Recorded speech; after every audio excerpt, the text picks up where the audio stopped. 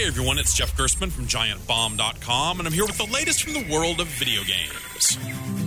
What's Nintendo going to do next? The answer got a little clearer this week after the Japanese gaming giant announced a partnership with Japanese mobile gaming giant DeNA. Yes, the company is finally going to let its beloved cast of characters appear in games that might be coming to your phone in the near future. But don't take that to mean you'll be playing Super Mario Bros. On your iPhone. This deal allows for new development, so maybe you'll see Mario in something new. Sweet! Considering how tight the controls of the average Mario game are and how loose a touchscreen usually feels for character movement in games, that's a smart and necessary distinction. The two companies will build a joint network of services for players this fall, and as a final detail, Nintendo reminded people that it's still in the video game hardware business by revealing the code name of its next project, NX. We'll supposedly hear more from Nintendo about NX next year. For more news and reviews from the world of video games, find me at GiantBomb.com.